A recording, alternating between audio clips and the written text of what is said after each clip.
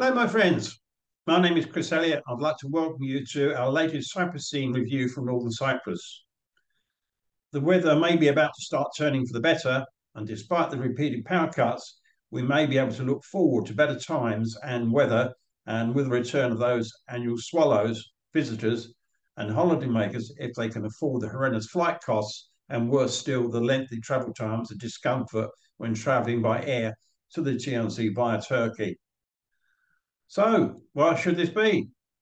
There are lots of political arguments about this, but at the end of the day, Northern Cyprus is being kept in an embargo jail by the UN, EU, UK, and the world in general to suit the desires and claims of sole ownership of Cyprus by the so-called Republic of Cyprus, led by a Greek Cypriot administration.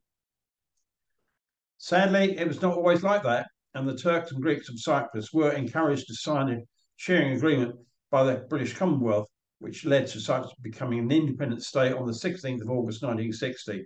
However, the Greeks were not happy with the sharing agreement with the Turks, and tensions continued with violent attacks on Turkish communities, and then with the ultimate breakdown of the new power-sharing government, which collapsed. They saw the Turkish Cypriots being forced out in fear of their lives.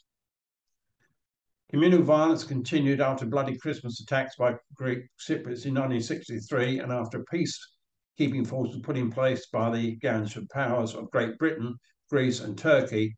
This was followed by a NATO force, UNFCYP, who separated the communities with the famous Green Line to this very day.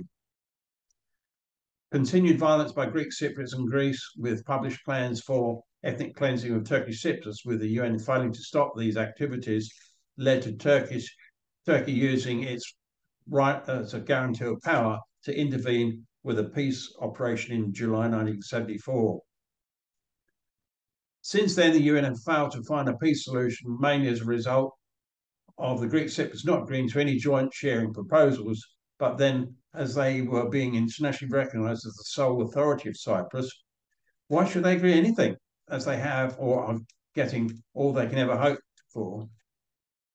So where do we go from here? As the UK are probably unwilling to rock the Cyprus boat by treating the Turkish Cypriots fairly, and continue to insist they want both communities to live in a reunified Cyprus state. Why would they want to insist on that? And it's without doubt that they don't want the Greek Cypriots to demand back the areas occupied by the British sovereign bases, which play a major part in international security and defence.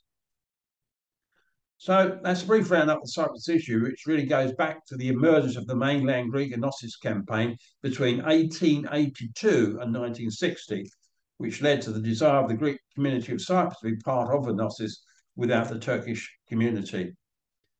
Now the UN, US, UK, EU, and the world in general is facing the land-grabbing antics of Russia in the Ukraine, and now is perhaps the time to end the Cyprus issue by recognising that a two-state solution is the only way back to peace and prosperity of both communities, and help them live side by side and not give in to any more racist land-grabbing activities. There we are. Those are my thoughts on this issue. And whilst we've seen many attempts to lobby the UK government to change its stance, perhaps the latest campaign by the British Resident Society of Northern Cyprus may prove to be more successful. I pray that is the case, and thank you for listening.